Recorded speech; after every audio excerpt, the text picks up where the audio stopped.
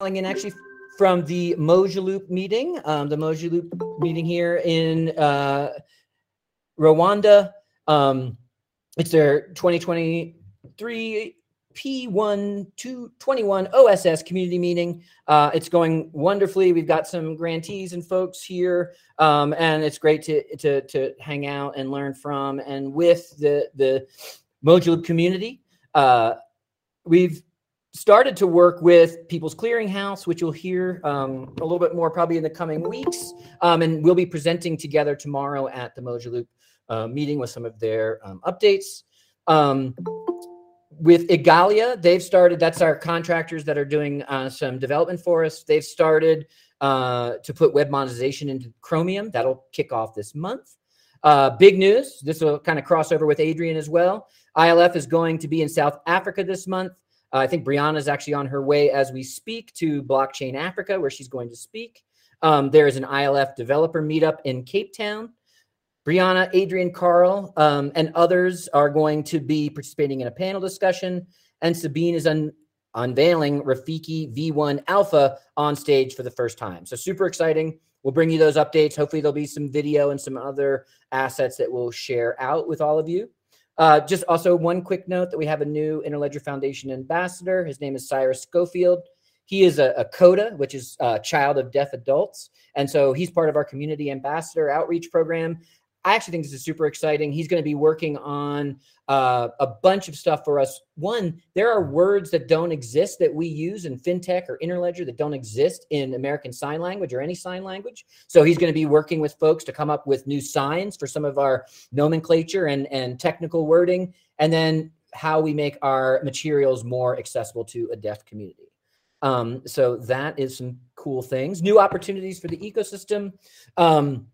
We've released our newest grant. It's an arts and culture grant, so it might not be as relevant for some of you here, but it might be relevant in some of your communities. The link is here in the notes. It's called Future Money. The exciting part here is we really want to have artists think about what is the financial inclusion world that we're actually trying to build together. What are the artistic visions? What's that sort of speaking the things that we're working on technically out into the world, and sort of have this inspiration and building mix. So we're running that grant. We'll have 8 artists who will be in all kinds of different artistic mediums, kind of painting the world, so to speak, that we're hoping to build together. And they'll also all be showing up and presenting and hanging and otherwise performing their work at the ILP Summit in November. And to the community, we're looking for help to change the extension. So if anyone, the web monetization extension, so if anyone is interested, reach out to Alex or Vanille. We are looking for contributors to that. And with that, I'm going to hand it over to my ILF colleague, Max, who's going to go a little bit deeper dive into some of the new aspects of Rafiki. Take it away, Max. Hey, everyone. So I'll be filling in for Sabina today. So some news on Rafiki side, as Chris mentioned, we are finished the development work on Rafiki. So it's working.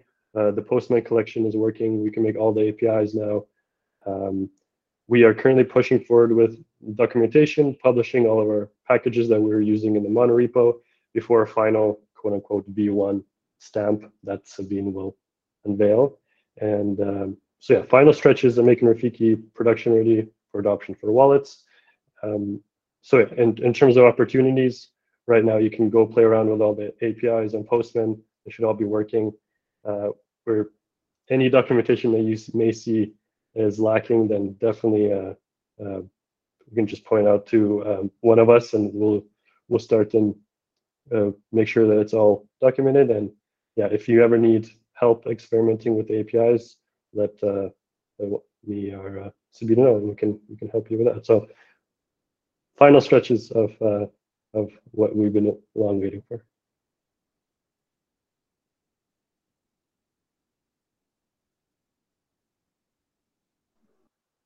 I'm going to pass it over to Vinny. All right. Thank you, Max. And next up, I think we have Adrian.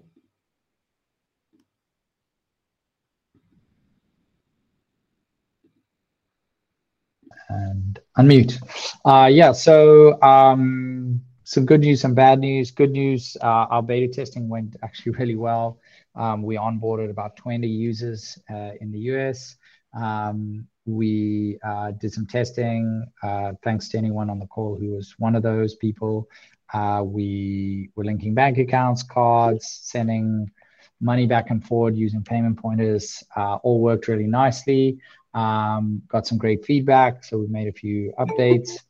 Unfortunately, near the end of that period, we did start having some issues with our FI partner, and it turns out that they are having downstream issues with the platform they use and the bank that they deal with. It's super frustrating for us because we're now looking back at like how we got here, and it's been pretty much almost a year since we were ready to launch with our first FI partner. Anyway, we've decided to take a slightly different approach this time to avoid ourselves getting caught out again, and we're working directly with a licensed MSB rather than a bank platform. They've been great so far, and we're hoping to be registered as an agent of theirs in the next few weeks. That'll allow us to kick things back off again and continue testing and moving forward in the US. Can't say for certain exactly when that will be. So currently we've paused new onboarding and we've asked all the folks who tested to make sure they haven't left any money in their accounts. But I guess the upside is we're very confident about the product and the robustness of the product and how all of that works. The sort of integrations into card and ACH and those sort of rails have been challenging, and the KYC bits, but we're confident we can turn that stuff around with this new partner. In parallel, I've been evaluating a bunch of partners to get us live in EEA, so Europe, UK. Those are looking really positive, and we're hoping to have that in place in the next month or two. So we're kind of accelerating that, given that it's been such a frustrating journey in the US getting live. So both of those may go live pretty soon after one another. But yeah, as we've learned over the last 18 months, can't really make any promises. We're doing the best we can. That's all I can tell you. So yeah, that's it from our side. I think in terms of the product, a couple of interesting developments we've been working on, which I'm looking forward to sharing with you in the next month or two. Sort of high-level summary of those, we're really doubling down on Fanebus as a wallet that solve some real like pain points we see in the payments ecosystem, and doubling down on like web monetization and the link tags and linking websites with payees and those kinds of things. So we've been putting a lot of work and energy into pay verification as a feature of our wallet. Like, how do I send money to someone if all I know about them is their website, or all I know about them is their Twitter handle or something like that? How do we tie that back to a payment pointer or a wallet and actually send them money? And how do we verify that the account actually belongs to the person who owns that Twitter handle or that website? So we're loving the fact that the tie-up between the wallet and the website, like we've already defined that with web monetization. We're going to leverage that pretty heavily. So yeah, look forward to sharing more on that. It's still very much kind of in development. And obviously the team is split between working on those new features and the new integration work that's required. That's it from the Fanebus side. All right. Thanks, Adrian. Yeah, good and bad news, but I definitely think that it's mostly positive in terms of things actually moving forward. So it's still more exciting than it was 6 months ago, I would assume. At least for me. All right, we're going to go back to Max here. He's going to go on our deeper dive one into some of the open payment updates. All right, I'm going to share.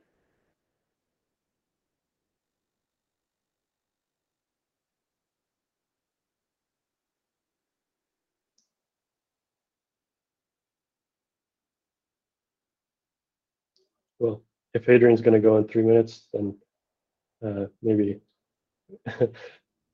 maybe there will be just Matt who can point out some issues with the open payment slides that I made. Okay, we can start. They look cool. Sorry, unfortunately, we ran out of time. I can get a hold of the person that I'm calling now and see if we can just join a minute or two late. But go for it, Max. Okay. All right. Hello, everyone. If you don't know me, I'm Max. I work at the ILF, primarily on Rafiki, open payments, and today I'm going to go over open payments, maybe just a bit of a deeper dive. I know Sabina touched on it on open payments in her presentation at the summit, and so has Adrian, but I want to just basically give an overview, and then in addition, I'll just go over some of the node package that we have made to help interact with the open payments APIs. So when you go on, you sign up for a digital wallet, and now you have a payment pointer, right? We all love payment pointers. It's the email address for your wallet. So now, right, you want to be able to send money to friends. You want to pay online on the web shop. You want to tip creators, send money, stream money via web monetization, set up subscriptions. Say if it's a music subscription, you want to take out money out of your account every month. And maybe you just want to see how you spend your money, some sort of mint type of product. So often or almost always, this means giving some third-party access to your wallet. So we know the ILP is good at sending money between wallets, but how do you give access to your wallet to a third party? Your third party could be, right, your friend's digital wallet provider, web shop, subscription, right, payments tracker, etc. And how do those third parties know how to access your wallet, right? Each, say a payment platform wants to accept ILP payments, right? They might do it one way with some sort of interaction with the user. Some other web shop might do it other way. But right, how do we avoid a bad user experience? There's no, like, how do we find a common language? How do we avoid wallet providers reinventing the wheel with how they take money in and out of your wallet? So the answer to all of this is open payments. Open payments is API standard for account service entities, meaning digital wallets, mobile money providers, banks, etc., that allows third parties to securely access digital wallets for being able to view account information and initiate payments. So open payments is the common language for all the parties involved to understand how to request access, get access to accounts, facilitate payments. So when a wallet is open payments enabled, basically different parties know how to interact with it. That's kind of the crux of it. How does it work? This is very simplified, but just to make it understandable. So it's API exposes some resources protected by grants. And what that means is, like, what are the resources, right? We have payment pointers and connections, basically to support web monetization. These are two public resources. We also have incoming payments, quotes, outgoing payments. These that make up the open payments, right? And all these last three things, they basically require authorization to be able to interact with, right? Like, I don't want, my friend wallet just start making outgoing payments on my wallet and taking out money willy-nilly, right? That's not a very good thing. So this is why we have grants. That it's basically a set of rules that explains how a third party can access those resources, right? It's kind of simplified, but it's sort of a mechanism for protecting the resources that you have. So a grant could explain, like, which resources does somebody have access to? What are the limits for resources? Like, say, for example, I only want to be able to send $100 maximum outside of my wallet, and how it's also how a user can provide consent to have access to those resources. Going a little bit deeper into grants, we're using it's a new standard kind of successor to OAuth. It's called GNAP, and it allows us to have the structure of this fine-grained control over the access. It defines exactly how users would be able to give consent to access for those resources, and grants are issued by authorization service. They're basically like agents that keep the resources safe, along with access tokens. And so whenever you want to make a call to a resource, you have to provide a grant with an access token to get those things. As you can see, there's two subsystems, right, working here. There's the resource side of things, right, the actual things of your account, and there's the authorization side of things, right? It's the authorization part of Open Payments. So Open Payments is two of these things together. It's two open API specs, basically just contracts of how you can make requests and API calls. One of them, right, for resources, one of them for authorization related. And so essentially, as you can see, we have a documentation for this API, and you can see there on the left side, we have like these two subsections, right, the resources and the authorization. So it's been available, and yeah, you can go check it out. I'm going to bring back the faded shoe shop from Sabina's presentation, if you remember from the summit. Some of you remember from the summit. So say I have a Finboss wallet. So hopefully when Finboss releases in Europe, that'll be great, and I can use and sign up. And say ShoeShop has a wallet at PayPath in no way related to PayPal. I was really trying hard to come up with a name. So and I'm browsing the internet looking for some shoes. And a little Rafiki shout out here. So if a wallet wants to implement Open Payments, they can just run Rafiki, and Rafiki includes Open Payments by default. So you don't have to, reinvent the wheel, basically. So what would happen in order for me to get my shoes? So first of all, the shoe shop would create $50 on an incoming payment to their wallet, with a grant involved. I'm going to get that into a sec. Then ShoeShop was going to quote my wallet to see how much money it will cost for me to make that purchase, right? If Finboss wants to add fees on top.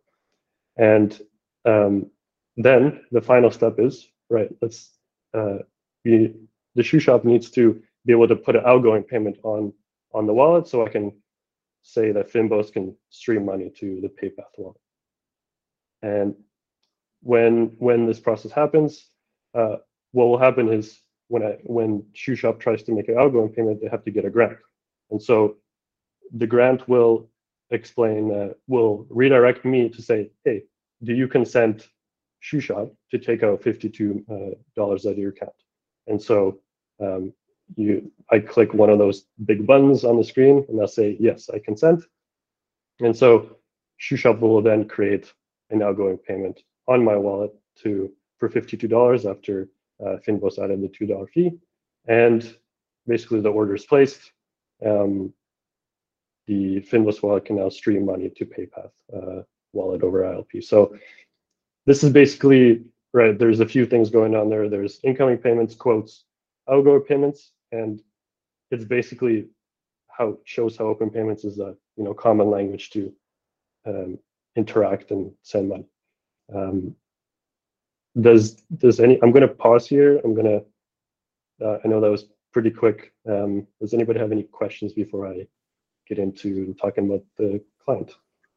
Yeah, just very quickly, could you go back just a couple of slides, one or two slides, Max? So yeah, so this is confusing for me. The next one, I'm sorry, the next one. Mm-hmm. So this is a bit confusing for me, because how is the shop creating an outgoing payment? Shouldn't that arrow start at the PayPath wallet, or what am I missing? So this path is actually the client will explain exactly how that works, but ShoeShop is sort of the initiator, right? The PayPath can be like a PayPal, it could be a bank, right? They don't really know about how a ShoeShop, like how do you initiate that payment from a web shop, right? All that's PayPath that knows about is that it has, like that ShoeShop has an account on there. So we need at some point, right, in the ShoeShop's backend system, right, it's going to facilitate that, creating incoming payment, creating a quote, creating outgoing payment. Does that make sense? Yeah, but then I would put an arrow which goes from shoe shop, which is initiating this physically, the person at the shoe store, to the PayPath wallet, and then from the PayPath wallet to the Finboss wallet, right? Because Right. it's not the shoe shop doing the connection to the Finboss wallet by no means. Well, they're the ones that are making the request to the Finboss wallet to create the outgoing payment. Right. So the PayPath. Sorry. You mean the shop with the intervention of their own wallet? You mean the shoe shop with the intervention of their own PayPath wallet? No, it will include the intervention, and maybe the client will actually make a little more sense as to how that works. I can, and maybe it'll make sense a little bit. Thanks so much. But basically, we need some at some point, right? Because the shoe shop, the PayPath wallet, shoe shop will have the payment pointer at the PayPath wallet, and I'll have the payment pointer at the Finboss wallet. Shoe shop will say at that payment pointer, create an incoming payment, and then at the Finboss wallet, we'll say create an outgoing payment. Basically, there needs to have some sort of way to facilitate a payment. Maybe once I get into it, it'll be maybe the arrow will make a little more sense. Anybody else? Any questions? Okay, sounds good. Right. So once the outgoing payment is created, you're basically streaming money between Finboss wallet and the PayPath. That's using ILP under the hood. In terms of the No package, so in combination with this lives in the Rafiki monorepo, but essentially it's a Node.js TypeScript package. It contains both of these contracts, the resource server, authorization server. It exports TypeScript types from both of these specs, and also a client for making these open payments calls. So essentially, it's just an easier way to interact with open payments APIs. So this client, whenever it makes requests, it'll actually sign any request with the provided key using HTTP signatures under the hood. Basically, that's kind of abstracted into the client, so you don't have to worry about necessarily any low-level signing stuff. It validates responses that you get back from different wallets if basically that the response matches up to the open payment specs properly. And it's also documented with TS-doc. It's basically autocomplete for TypeScript, and it'll explain exactly what you need to give it when making these requests. And it also auto-generates documentation specifically for the client.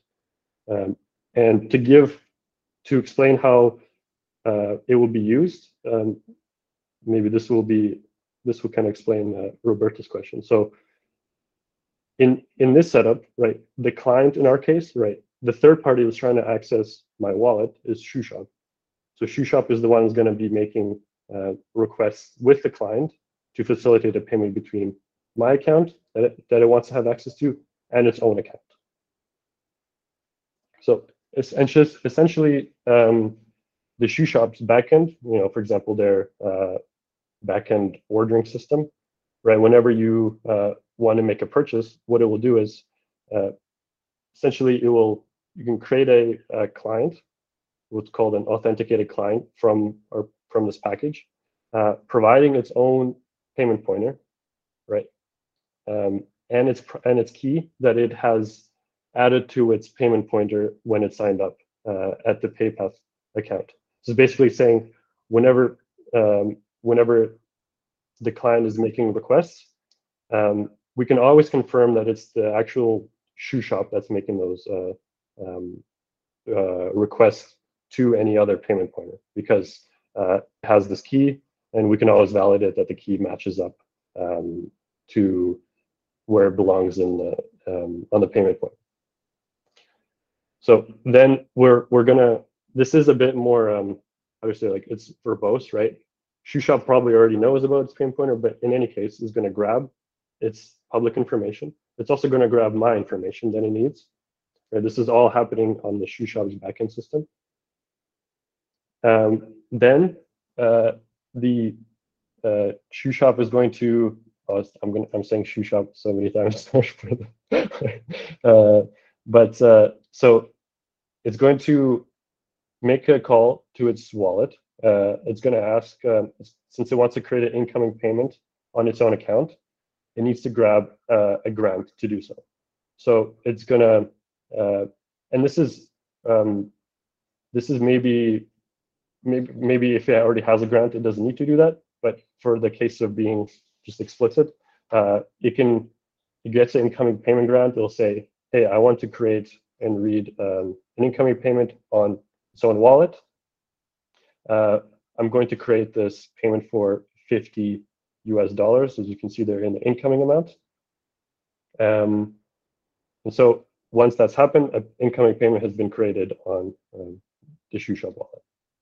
So now we can basically prepare it for me to send money into that incoming payment. What will happen after is it's going to get a quote on sorry, I'm reading comments, but yes, shoe shop. So then it needs to have a grant, right? Because we need a grant to access any resources. It's going to ask for a grant to create a quote on my payment pointer, right? Once it's done so, it can create a quote. It can create a quote with my payment pointer that will say the exact amount that I will need to send in order to fulfill the payment. So in this case, Finbus will take the $52 to pay for my $50 fee. So it's going to make a 2% $2 fee. And the receiver of this quote is the incoming payment that we created initially in the first step, shoe shops. So then we're sort of in the final stretches of the payment. We want to create an outgoing payment. In order to do that, right, we need another grant. So we're going to create a pending outgoing payment grant for, as you can see there's a limits. So what this is telling to my wallet, saying, shoe shop, I want to make I want to create an outgoing payment only up to this amount. So this is kind of the flexibility we have with these grants. So once this happens, and once the user consents, whatever that may be, we're going to redirect them back to the complete payment their URL. And so once we make this grant, it's actually going to tell us the link where we need to tell the user to send, where we need to redirect the user to basically sign off on the purchase. So in this case, it's going to be, I know, finbus.me/some URL. Maybe it's just me clicking yes, a yes button on the URL, or it takes me to, I'm doing it on my phone, and I can use Touch ID, for example, to confirm that payment.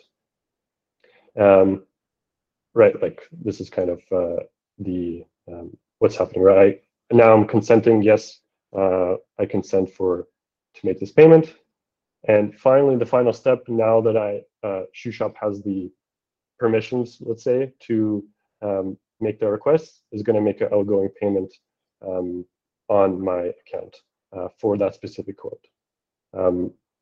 And that's basically how you can use the client to facilitate a payment. Roberto, does that help somewhat explain how that works, if you're still on the call? Yeah, absolutely. This is very well explained. It's very clear. Thanks so much.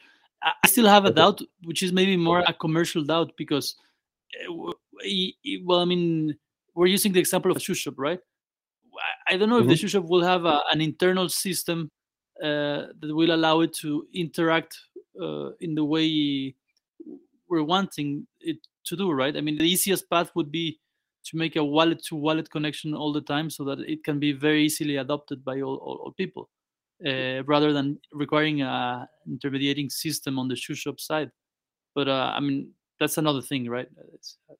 Right, exactly. I mean, it's just an example. Yeah, for sure. Yeah, thank you. So it's definitely like, I don't know, maybe an example could be like a Shopify, right? If you want to have a Shopify plugin, it can be the one that orchestrates this payment. all it is, ShoeShop in this case is just a third party with its own wallet. That's all basically what it can do. And for example, say if it's, say you want to see a breakdown of all your recent purchases, you go on a website, website is acting at the client, and it just asks for a grant. Hey, can I view all your incoming payments? And then you say yes, and then here is a breakdown of all your incoming payments. So in that case, it would just use the Open Payments client to effectively provide all that information. So all it is just at some point you need access to your wallet, and Open Payments is the thing to do. So there's some resources here. I'll put those in the documentation, but essentially, yeah, we're still working a lot on the documentation, so there'll be a lot of updates to that, including the client. We'll be publishing the client package. And then this Sabine's and Adrian's talks from the summit go into Open Payments a little bit, and also GNAP. So that would be helpful if you hadn't seen or didn't attend, and also documentation for GNAP.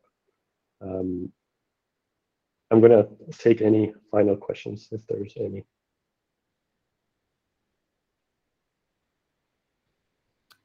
Any other questions? Feel free to just open your mic. You don't have to raise a hand or chat it, write it out in chat. But any other questions for Max? That was pretty exciting. Some big updates. I hope that wasn't too fast, but yeah, that's effectively, yeah. Open Payments is kind of the ILF vision. So. Have you guys built a client or like an XApp through the Sum wallet or anything like this from testing? Actually, so testnet will be is a great use case for the client where they can use that inside their application. Also, Rafiki uses the client to make some internal calls. So when you ever want to make like inter-Rafiki calls, it will use the client under the hood. And potentially there's, I guess probably testnet will probably be the first place that will end up using it as an example of what it can do.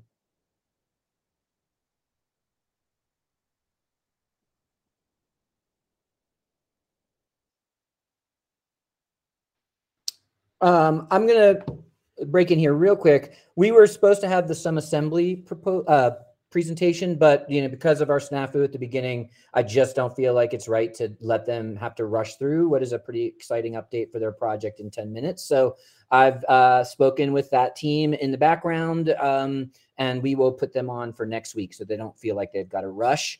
If anyone wants to contact me, they have some slides that I'm sure they'd be willing to share if you really wanted to see some part of it right now, or over the next couple of days. That's not, it's not state secrets. So I'm sure that we will be happy to share that with you. But in terms of giving them their full time, we are going to put them on to the next call because I just don't feel right letting them have to rush through that in 9 minutes. It's not right for our mistake.